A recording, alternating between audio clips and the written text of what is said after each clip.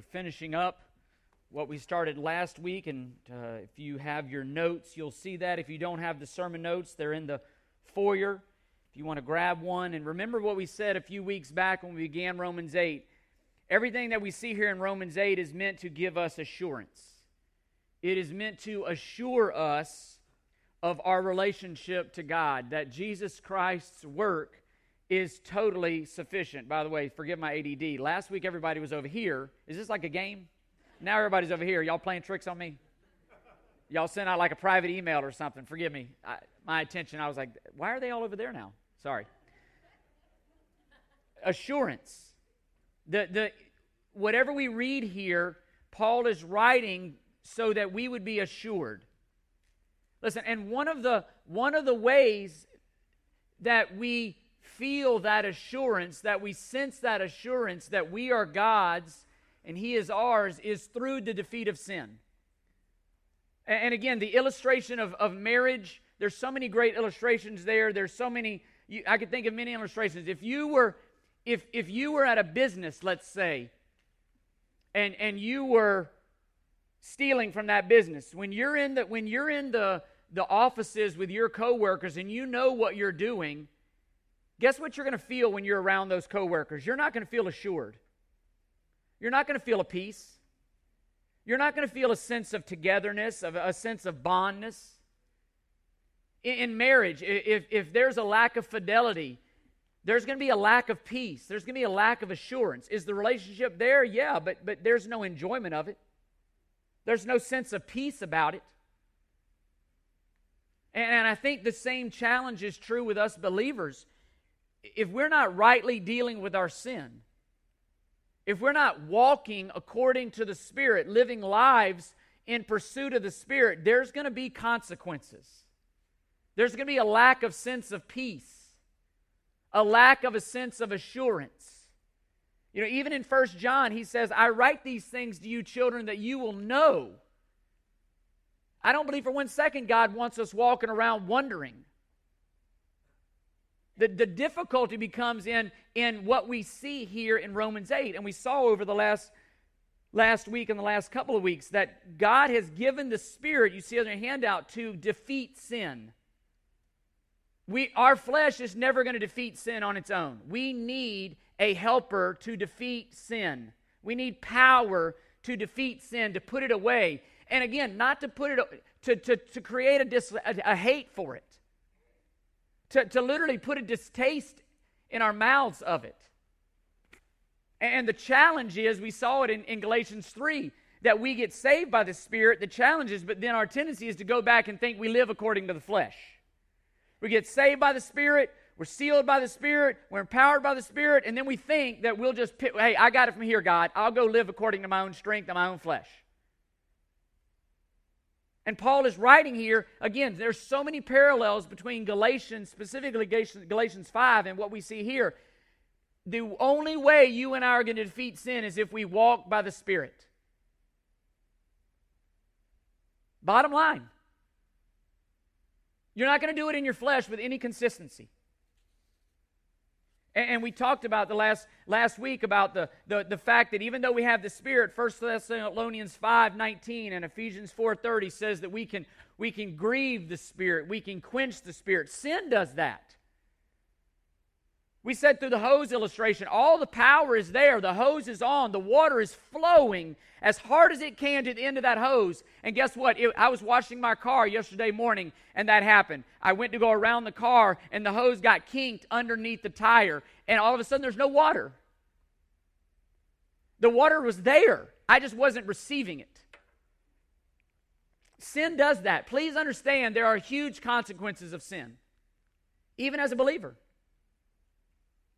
And we looked at the last couple of weeks about, most of us approach sin and the defeat of sin like trying to hold a huge beach ball underwater. It's our job. We just got to keep it under the water. Listen, you may do that for a little while, but guess what's going to happen to that beach ball? It's popping up. Again, it's not us trying to live this Christian life on our own strength. It's literally us yielding to God and God doing it through us. And again, the Spirit was given for that purpose. And grasping Romans 8:1 is huge. Again, the judge has issued a verdict of not guilty. He didn't issue a verdict that said, listen, you go live for a year or two and we'll come back in 2 years and I'll keep an eye on you and we'll see how you're living, and when you get to the end of your life, we'll see how you lived and then we'll make a verdict. Listen, God's rendered the verdict. Through Christ, He rendered the verdict. Not guilty. Through faith in Christ as a total, sufficient, again, Hebrews 7 through 10, the writer of Hebrews can't say it enough. Jesus' offering was sufficient. There's a new covenant. Guided by the Spirit. I'll put my Spirit in you and I'll live through you. But we have a responsibility in that. Again, Ephesians 1:13, we've been sealed with the Spirit. We have the Spirit. Are we appropriating the Spirit's power? Again, it's not that we need more of the Spirit. We don't need a second baptism of the Spirit, all these other theologies out there. We need to appropriate the Spirit that was given to us. When you became a believer, God gave you the Holy Spirit. That Holy Spirit was a pledge. It proves, again, we'll see it today, this possession of the Spirit is proof that you belong to God. If you do not possess the Spirit, you're not a child of God. I mean, I think about where we're headed here and just the idea of adoption. I'm grateful so many of us in this congregation have adopted. Guess what you do when you adopt a child? Guess what you give them? You give them your name, right? When you give them your name, you know what that does? It seals them. They're yours. And I love going to the courthouse when I see these things take place, because I specifically remember the judge will say many times, because many times these children who are being adopted are very, very young and cute and all that, and the judge will say, now you do realize this child is not always going to be this cute. You do realize there are going to be days where they're not as beautiful as today. Meaning that child is going to sin. That child's going to disobey. You know what that judge says? Even in those days, you know whose child that is? It's yours. Right? Listen, the issue is not whether or not they're a child. The issue is, are they enjoying the fact that they're a child? Are they appropriating the fact that they're a child? And what do? You go back to that date. That child is yours. It's not a question. That's Romans 8:1. There is no condemnation for those who are in Christ Jesus. How can Paul write that? Because Jesus took the condemnation. Again, Clay mentioned it. Not to bring up big words, but we ought to know these words. That's why Paul says in Romans 3, the point of Romans 3, 21 through 25, the highlight there is in 25 about propitiation. Jesus satisfactorily paid for our sins. God didn't just sweep it under the rug. He didn't just act like they didn't happen. That would be expiation. That would be like, let's just act like that never happened. That expiation doesn't involve a payment. And that'd be great. But the problem is, God is righteous. He's holy. And in order for Him to forgive sin, there had to be a payment of sin. There had to be the penalty for sin had to be paid. And again, that's what we see right here in Romans 8:2. Immediately, Paul goes into that. Everything that Paul writes, it's built on Romans 8:1. Therefore, there is now no condemnation. Why? Because of the gospel. Because of the sufficiency of Jesus Christ's offering. And look what Paul says. The law of the Spirit of life in Christ Jesus has set you free from the law of sin and death. That's the same phrase. Go back up to Romans 7:4. Wretched man that I am. This is where Paul was battling this indwelling sin. And I do what I don't want to do. And I don't do what I want to do. And he goes through all this. And Paul says, oh, wretched man that I am. Who will deliver me from the law of sin? Who will set me free from the body of death? Who is his answer? Jesus will do that. The gospel will do that. When we fail, go back to the gospel. When you fall short, go back to the gospel. Your righteousness is in Christ. He says, it goes on, for what the law could not do, weak as it was through the flesh, God did, sending His own Son in the likeness of sinful flesh as an offering. See it there, an offering for sin. Sin had to be paid for. There was a penalty demanded. Again, where you sin, what was the wages of sin? We saw it in Romans 6:23. For the wage of sin is what? Death. And I love the way Paul said, don't miss this. The wages of sin is death, but the free gift of God is what? You know, if you think about that, Paul's just under the inspiration of the Spirit, you would almost think he would say the wages of sin is death, but the wages of eternal life the wages of God is eternal life. But that's not what he says. The free gift of God is eternal life. You know why? You earn death through your sin. You don't earn eternal life. And subtly, Paul says that. You earn death through your sin. You deserve it. That's your wage. But God doesn't pay wages. God gives grace. And the only thing you get from God as a believer, listen to me, the only thing you get from God is mercy and grace. Why? Because God poured out all His condemnation towards your sin on Christ. It would make no sense for Him to condemn Christ and then to condemn you. Right? As a believer, you get mercy and grace. Does God discipline you for your sin? Absolutely. That's grace. And Jesus was the offering for sin. Again,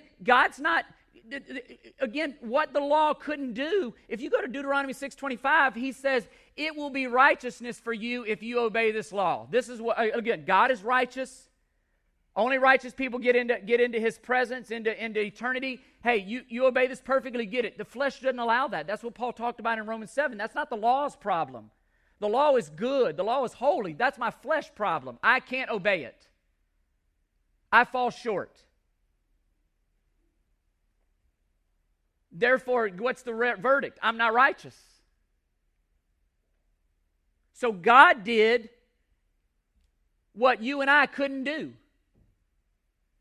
And we see it in Romans 3:26. God did it in a way that He would be just and the justifier of those who have faith in Christ. That word just it's the same root word as righteous.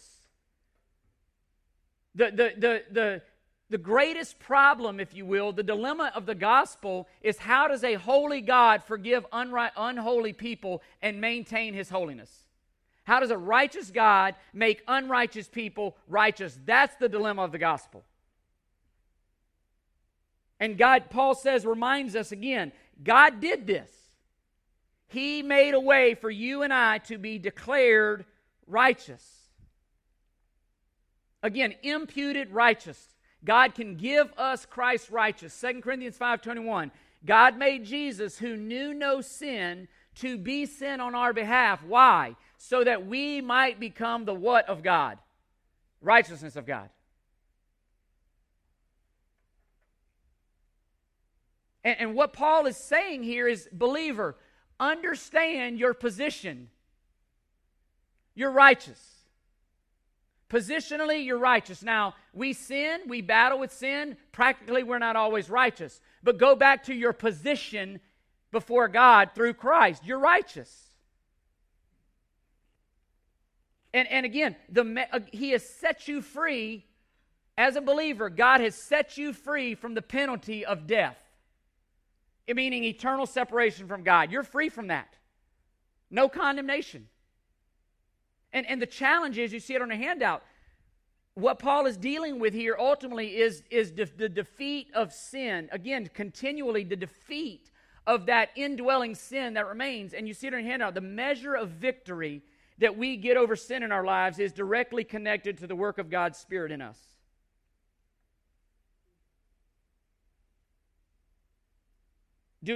Do we grasp what Paul is saying here? He's gonna build on this and all the way down into 12 and 13, even in Galatians 5. Walk by the Spirit and you will not gratify the desires of the flesh. The Spirit of God is God's provision for leading us into grace and not sin. And what we see here over and over in this passage, he'll go on and he'll talk about the law, not the capital law when it's a capital L, but the lowercase. And what he's dealing with is, listen, power. God has given you the power to defeat sin. Go to Romans 7:22 to see this, and 23. I joyfully concur with the law of God in the inner man, but I see a different law in the members of my body, waging war against the law of my mind and making me a prisoner of the law of sin, which is in my members. You and I, believer, there remains in you indwelling sin, and you must fight it, and you must wage war on it, and God has given you the power of the Spirit to do that. And again, the ability, the power even to obey. You see it on your handout. The reality of the weakness of the law to our flesh, God has provided strength in the presence of that weakness, in the presence of that inability to obey, in the inability of my flesh to defeat my flesh. God has given you the strength to do that, and it's the Spirit.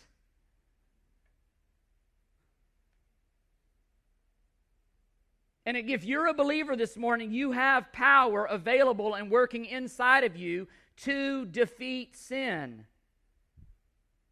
That same, again, it's the proof that you're His son. It's the proof that you're His daughter. And again, go kill your sin.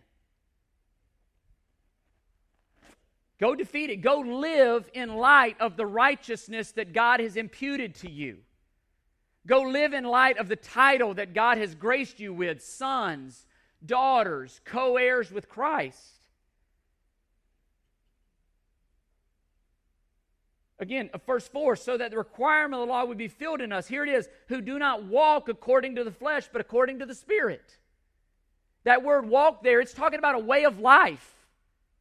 He's talking about orient your entire life around the fact that you are a child of God. You have power in you, believer, to kill sin. The resources that you need to defeat the flesh, to kill sin, have been given to you. Peter says it in chapter 1 of 1 Peter, seeing that or maybe 2 Peter 1:3, seeing that His divine power has given you everything you need for life and godliness.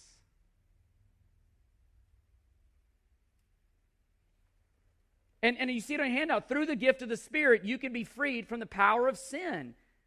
You can defeat sin. But all of this is tied to the fact that you're not condemned. And better than that, we'll get to it eventually in verse 14. For all who are being, led by the Spirit of God, they're sons of God. There's adoption coming. The fact that you're an heir. I mean, think about this. It's one thing for the judge to declare you not guilty, but it's another thing for the judge to take you home as his son and daughter. Think about that. If you're in a courtroom and you were on trial for something and the judge says, I declare you not guilty. By the way, come home and live with me. Think about that.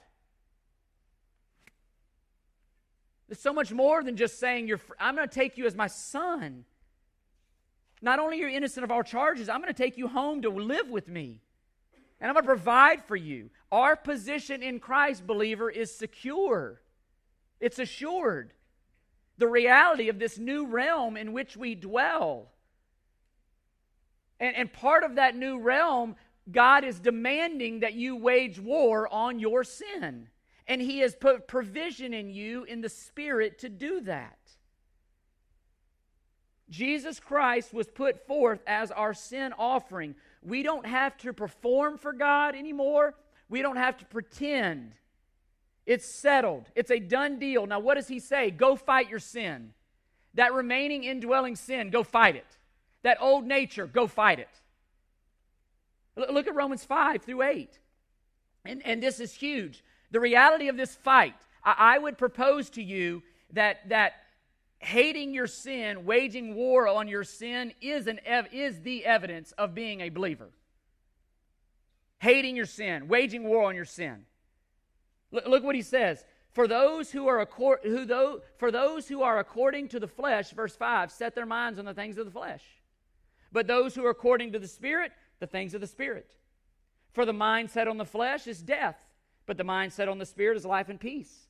Because the mind set on the flesh is hostile towards God, for it does not subject itself to the law of God, for it is not even able to do so. And those who are in the flesh cannot please God.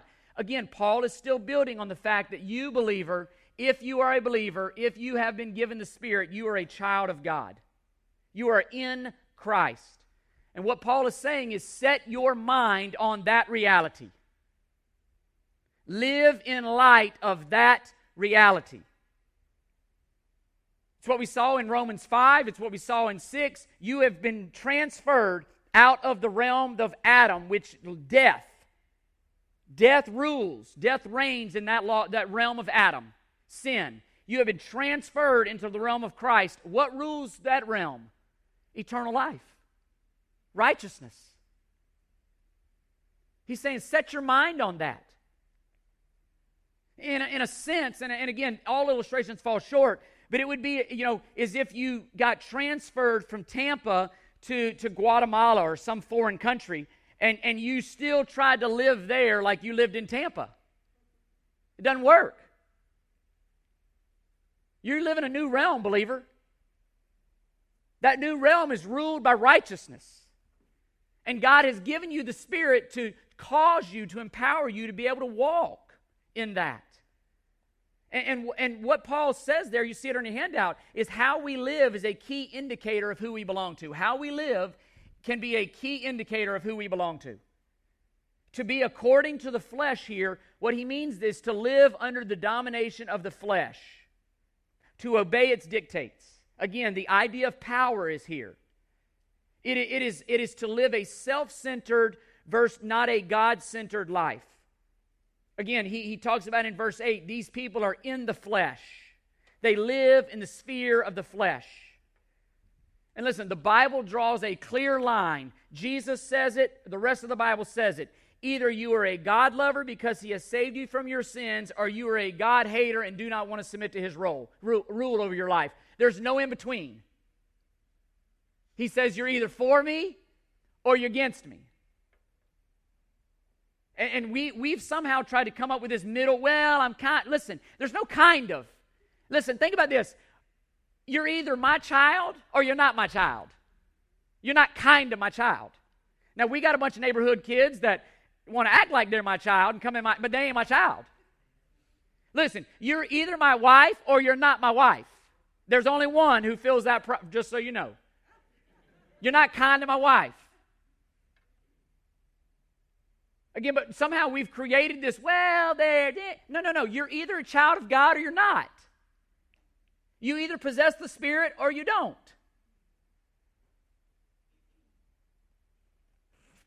And listen, what Paul says, how we live, what we dwell on, how we orient our lives, what we live for, is a clue as to who our Lord is. God or self.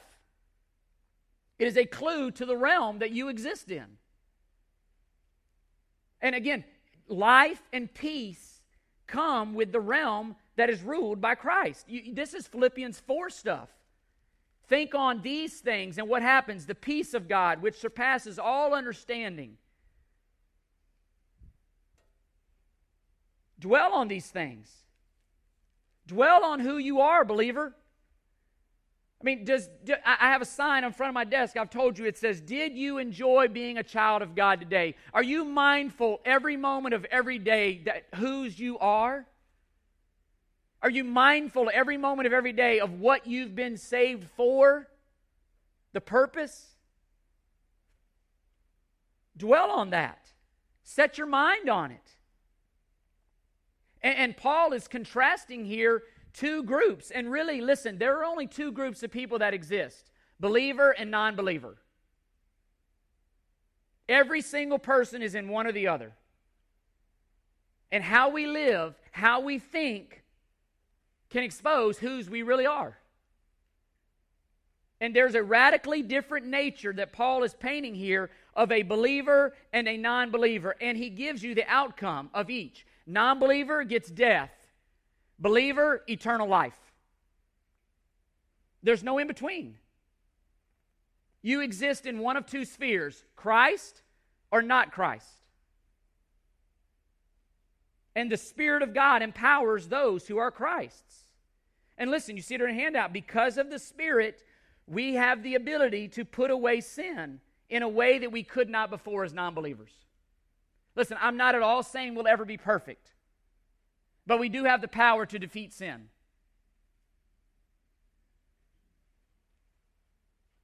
And God's Spirit, again, we'll look at it in a minute. If you want to really do a study on the Holy Spirit, what in seminaries we would call pneumatology, go to John 14, John 15, John 16. 3 of the greatest chapters so you can develop a theology of the Spirit. One of the Spirit's roles is not only to comfort, not only to guide, not only direct in truth, but it's to convict of sin. It's to help us to put away sin. And look what he says in 7 and 8. The mind set on the flesh is hostile towards God, for it does not subject itself to the law of God. It is not even able to do so. And those who are in the flesh cannot please God. Listen, not only are non-believers at odds with God salvifically, the challenge is no matter what they do, they're at odds. But believers as well, listen, you and I, believer, can be at odds with God from a fellowship standpoint. And again, that's what 1 John, he says, I write these things to you. He says, if we confess our sins, he is faithful and just to forgive us for all sins and cleanse us from all unrighteousness. That's the verse that our kids are memorizing this week in children's church. But before that, he says, if we walk in the light as you are in the light, this happens. If we don't, we deceive ourselves and we make God out to be a liar. There's no fellowship. No different than if one spouse or the other spouse is living in infidelity. It kills the fellowship. It kills the enjoyment. It kills the intimacy. How we live matters, believer. And we can't make ourselves number one and expect to have fellowship with God. We can't dwell on everything but God and expect to experience the power and the defeat of sin. We can't listen to crazy music, read crazy books, watch crazy movies, and then expect to come to God and put away sin. When all the stuff we read, all the stuff we listened to, all the stuff we watched, you know what it told you? Enjoy sin. And when we do that, you're quenching the power. All the power's there. You're kinking the hose.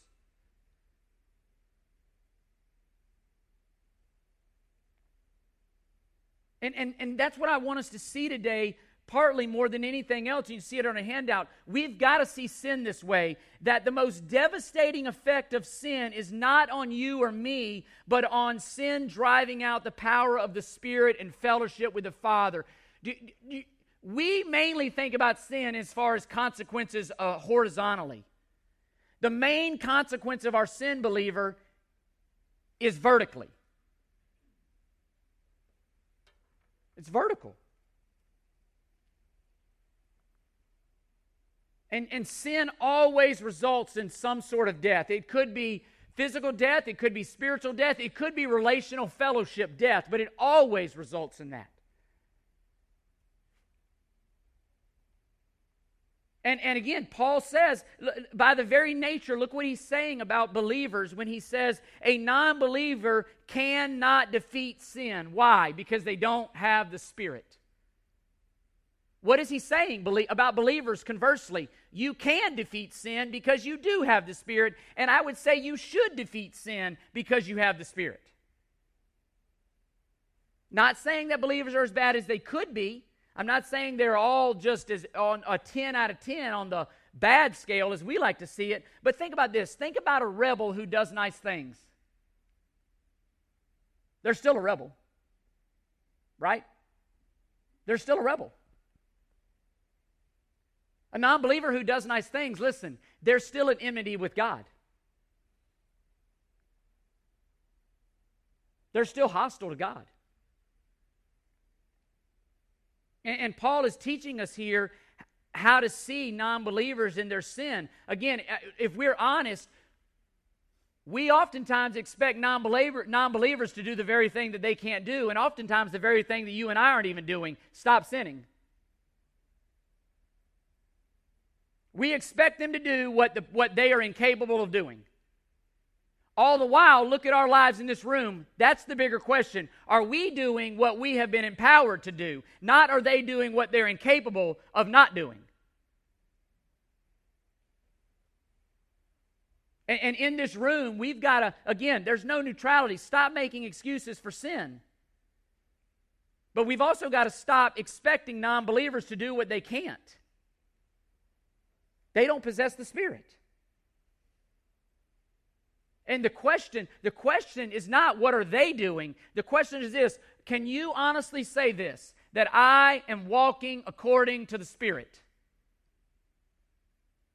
And the Bible says this many, many different ways. Colossians 3:16 says it this way: can you honestly say this? Does the Word of God richly dwell within you? Ephesians 5:18 says it this way: can you honestly say that the Spirit of God controls you? See, because here's the deal. We've said it, but here's the deal. Whatever fills you controls you. That's what Paul is saying. That's what he's saying in Ephesians 5:18. Do not get drunk with wine, for that is dissipation, but be filled, he says, with the Spirit. You have the Spirit. He's saying yield to it, be controlled with it. Here, and again, I've said this before, but again, you fill yourself up with alcohol. Guess what begins to control you? Alcohol. Fill yourself up with the Word of God. Guess what begins to control you? Word of God. That's Paul's illustration. And immediately he goes into singing and how it affects your singing and how it changes your speaking and all these things. Evidence. Our lives are evidence. And again, we love to focus on others and take the attention off of us. But here's my question for us today: do you hate your sin? And do you hate your sin not because of the embarrassment that it might bring you if you were exposed, not the earthly consequences? Do you hate your sin, believer, because of what it does to your fellowship with God? Do you hate your sin because of what it does in hindering others, maybe even coming to God? That's the effect of sin.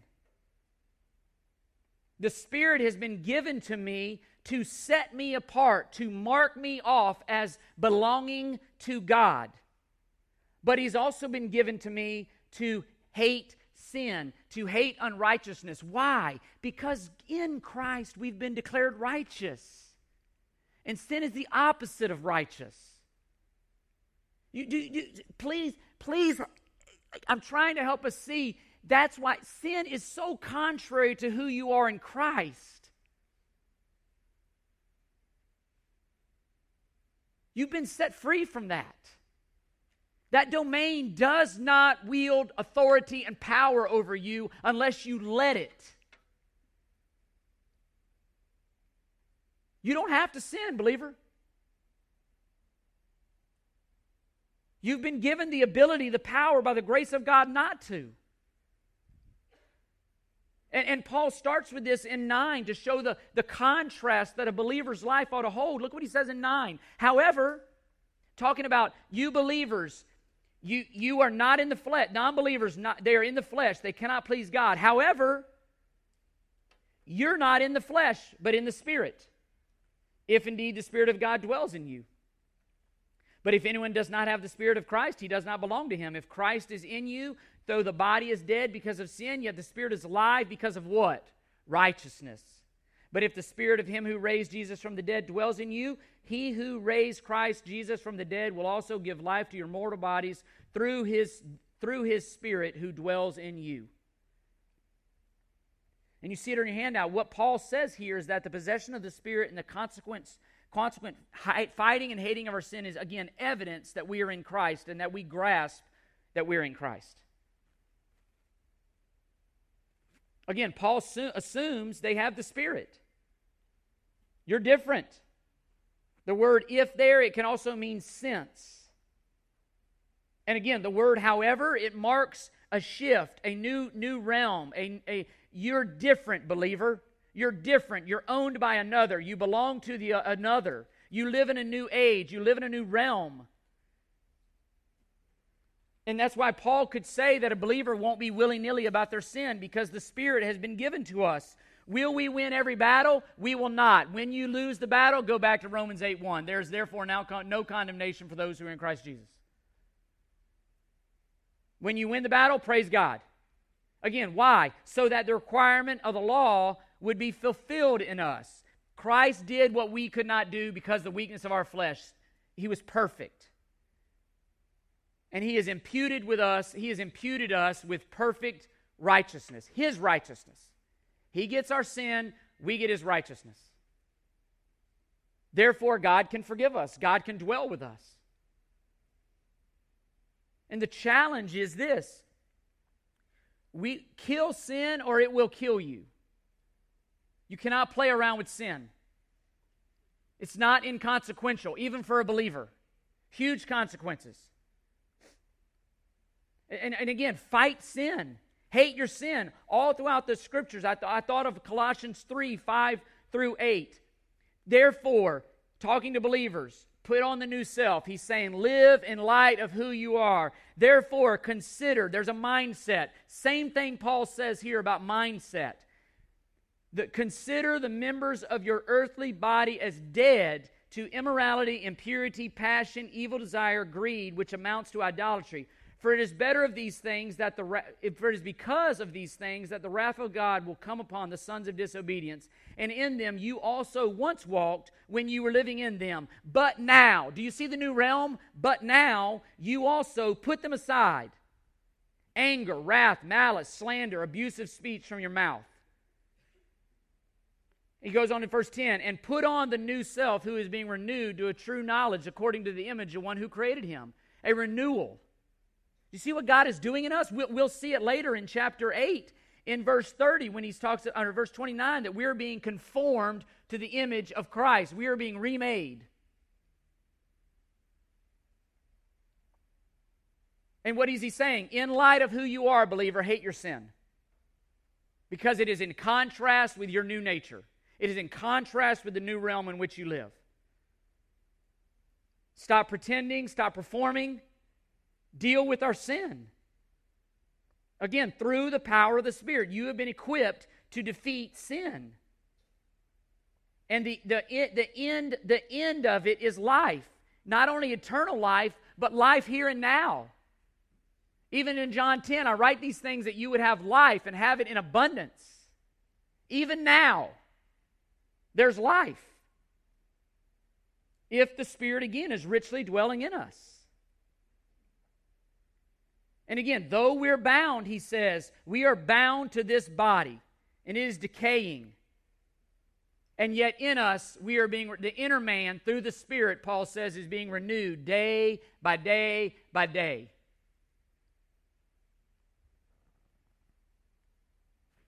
And what Paul is saying, again, the law was incapable of not only making us righteous because of the weakness of our flesh, but it's incapable of defeating sin, and the Spirit defeats sin. Puts it away. The law is incapable of making me truly love God. The Spirit will do that. Changes my heart. Gives me a new heart. And sin does not, what is he saying? Sin does not have the power to dictate terms, believer. Sin does not dictate the terms over your life. The Spirit. And all of this is written that we would feel secure. You see it on your handout. If you were to sum it up, 3 things. We are secure in Christ, and the result is that we are free to go live without fear of condemnation. We're secure in Christ. We are free from the fear of condemnation. Yet, we have been given the Spirit so that we can truly defeat sin in our lives. See the richness of the gospel. God not only has dealt with sin and the guilt of sin, God has dealt with the rebelliousness of our own hearts. God has not only dealt with our status before Him, He's made a provision for us to walk in Him as His children. That's amazing. Christ took our guilt as His own and He died. And listen, the Spirit changes our rebellious hearts so that we love obeying Him. We love serving Him. And Paul's point is this: look to Christ.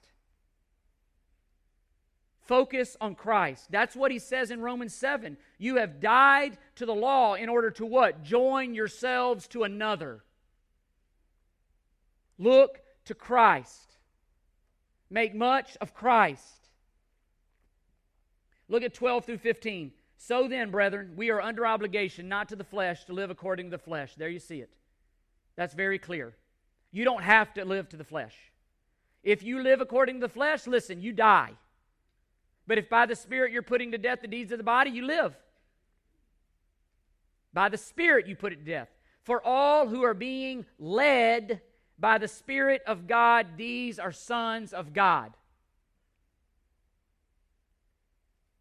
You see it on your handout. There's a lot of truth here. By faith, we must appropriate what God has given us in the Spirit every day to defeat sin. Listen, nowhere on these pages do you ever see let go and let God. That's garbage. Stop it. If you say that regularly, stop it. Appropriate what God has done. Listen, we don't get saved by grace and then live by unaided, legalistic flesh. This is a command. Walk by the Spirit. Let your adoption as sons and daughters overwhelm you and fuel this. Just like Clay led us to sing about this morning, let the fact that you have been adopted permeate your life and guide your life, and let the Spirit empower you to crucify the flesh.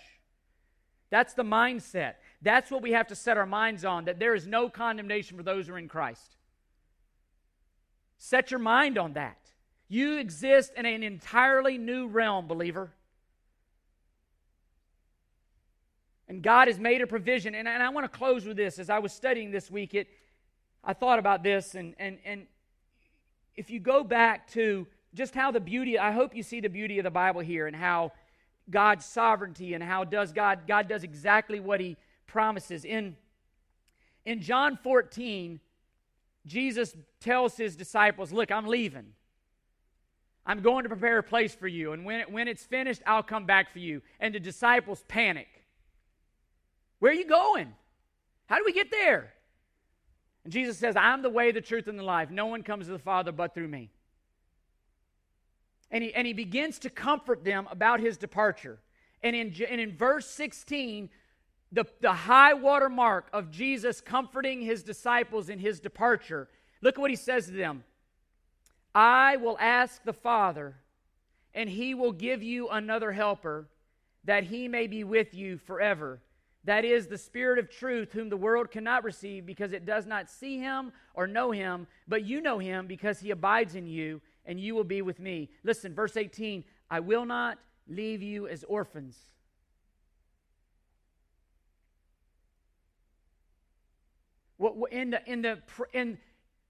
In the absence of Jesus walking with His disciples, what does Jesus promise that He will give them in His absence? The Spirit. The Spirit. And it's interesting here. In the Greek, He says, I will give you another helper. Even in our own language, the word another can mean two different things. And I think about the other day we were walking off the golf course with Bradley, and I was working on this in my own head, and we walk off, Bradley, and there was a white Lamborghini sitting there, and I was like, wow, I took a picture of it, like, that's a nice car. Convertible Lamborghini. And I started thinking about this. Suppose that man a man or woman let me borrow his Lamborghini and I wrecked it. All right? And suppose I went up to him and said, don't worry, I'll give you another car. I'll get you another car. Okay? Another can mean two different things. Right? I could give him my Hyundai Sonata. Right? Did I do what I said? I gave him another car. Right? Hey, I gave you another car. It ain't near the one I wrecked. Or I could give him the exact same car I wrecked. Right? Another can mean another of a different kind, but another also can mean another of the same kind. Those are two different words in the Greek. Guess which one Jesus uses? Same kind. Right? Jesus is saying, don't you worry, you're not going to be left as orphans. I'm going to give you the Holy Spirit, and it's going to be just like I was with you. Just like I was with you. And I think that's the why, if you look at Romans 8, you see all throughout this chapter, this is a great chapter on the defense of the Trinity. In 8:2, it's the Spirit of Jesus Christ. In 8:9, it's the Spirit of God and the Spirit of Christ. In 8:10, it's Christ in you. In 8:11, it's the Spirit of Him who raised Jesus from the dead. Look, Paul can say all three of those things interchangeably because they're the same in essence. Same power. It's interesting in John 14:12, before he says that you disciples, you're going to do greater things when I leave than here, now when I'm with you. Imagine that. Why? The Spirit. Instead of Jesus being located in one place at one time, listen to what He's going to do, and listen to what God's doing. See the amazement of this. God's going to put Himself in all of us, and He's going to literally be in us all over the world. Think about that. All over the world at one time, God is working through His people. That's astounding. You see the awesomeness of God that He would do this? I'm going to put my Spirit in you, believer, but you're going to have to walk in it. I'm going to take away all the condemnation, but you're going to have to trust it. I'm going to take away all the fear. You're going to have to believe it. Because listen, even when Jesus walked with the disciples, they struggled. It's going to be faith. I mean, do you see yourself as literally, 1 Corinthians 6, believer, see yourself as a temple of the Holy Spirit. You are a temple of God. In 1 Corinthians 6, when believers were fooling around with temple prostitutes, that's the rationale Paul makes for why it was appalling. Because you are a temple of God. He dwells in you. Why is sin so appalling? Because you're a temple of God. What Paul is saying is grasp that and live in light of that. You are the temple. That's astounding. But again, appropriating it, immediately, what does Jesus say in John 15? Abide in me. You're going to have to remain in me. You're going to have to walk faithfully. I am the vine, my Father is the vine dresser. Every branch in me that does not bear fruit, He takes away, and every branch that bears fruit, He prunes, so that it may bear more fruit. Again, abide in me and I in you. As the branch cannot bear fruit of itself unless it abides in the vine, so neither can you unless you abide in me. I'm the vine, you're the branches. He who abides in me and I in him, he will bear much fruit. For apart from me, you can do nothing. Is that not the same thing as walk according to the Spirit? Is that not the same thing as let the Word of God richly dwell within you? Is that not the same thing of let the Holy Spirit overpower you and fill you? This is not nothing new.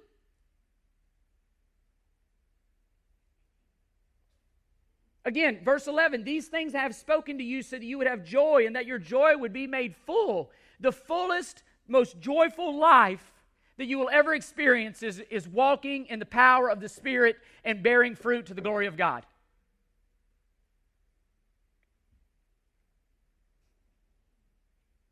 And the challenge is this. You ever been in somebody's home where you didn't feel welcomed? You didn't really feel easy in it? My struggle is this. I want that to empower us. Again, you see there on your handout before I forget it. We participate and receive power to bear fruit and defeat sin through abiding. You know, there's a participation here. 1 Timothy 4:7 says, discipline yourself for the purpose of godliness. It's not that we don't lack discipline. It's that we don't value godliness. There's people in this room that work out every day. They do this every day. They're the most productive people in all the world. And then when it comes to reading the Bible, well, when it comes to the things of God, well, no, listen, it ain't about discipline. It's not the lack of discipline. It's the lack of priority. Let's be honest.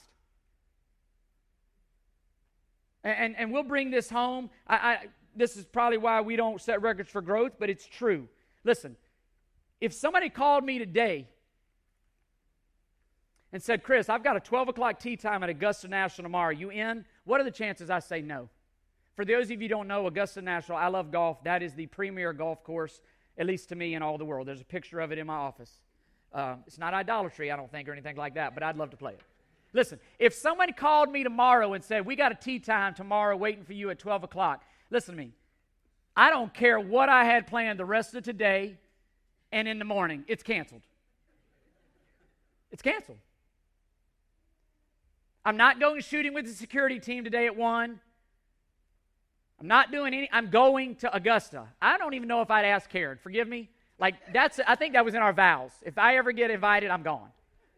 I'm teasing. I shouldn't tease about that. That'd be sinful. But my point is this. I value it. Here's what I know about myself, and I'll put this on me. Every day I do what matters most to me.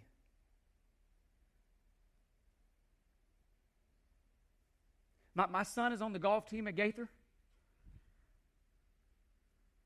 I do everything I can. And I'm grateful I'm grateful for a church. I hope if y'all didn't know this, y'all allow me to do this, but I'll work from home and I'll work at night. If I have to, I'll do whatever I can to show up at his tea time. Chase him around that golf course. Why? Because I love him.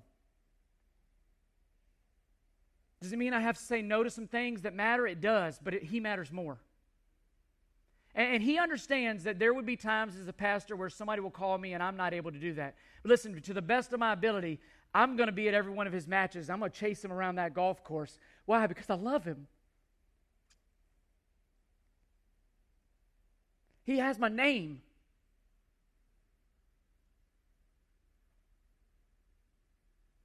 Do we grasp what God has done here, guys? This is why we're spending a year more in Romans. Grasp the gospel. Listen, my following him is not dependent on him shooting a certain score. My following him is not based on him winning the tournament. My following him is based on the fact that he bears my name.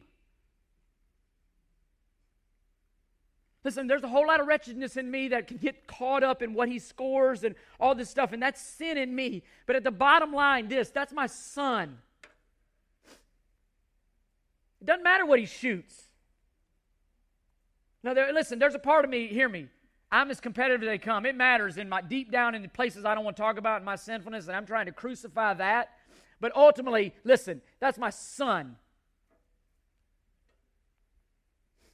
He doesn't need to perform for me. He doesn't need to pretend. He doesn't need to do any of that. He's my son. And I enjoy fellowshipping with him. And I enjoy experiencing that with him. That's what Paul is saying here. Listen, your sons. Understand that. Your daughters. This isn't about performing. This isn't about pretending. This is about living in light of who you are. And living in light of who I've made you by my grace. And walking in light of that.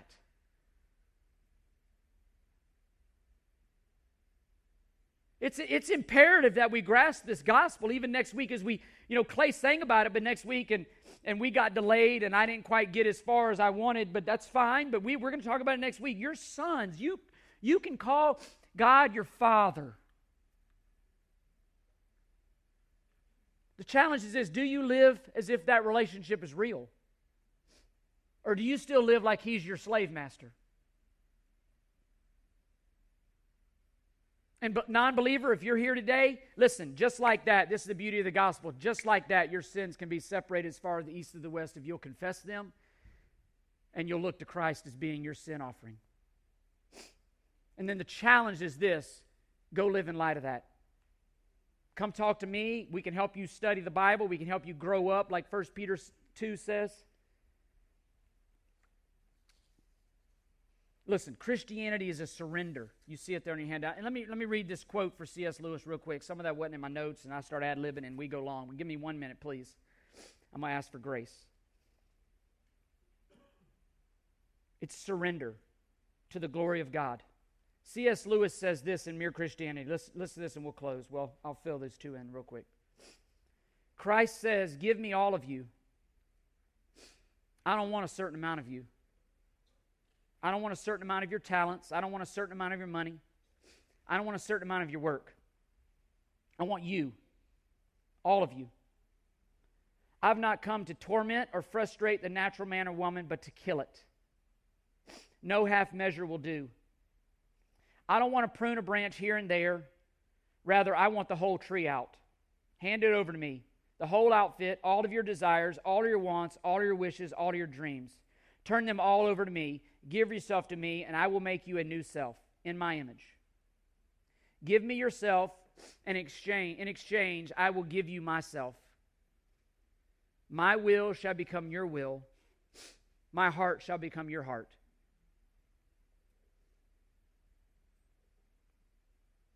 Listen, you see it on your handout. We're not finished products, but we ought to be moving towards who we are in Christ. That's sanctification. Look, we'll see it later. We are being conformed to the image of His Son. And listen, no matter our struggles and no matter our failures, remind yourself every day that your story ends in victory. That's what Paul says in verse 11. You will be resurrected. You will, believer, receive a glorified body. Until then, pursue it. And pursue it by faith. And pursue it as a priority.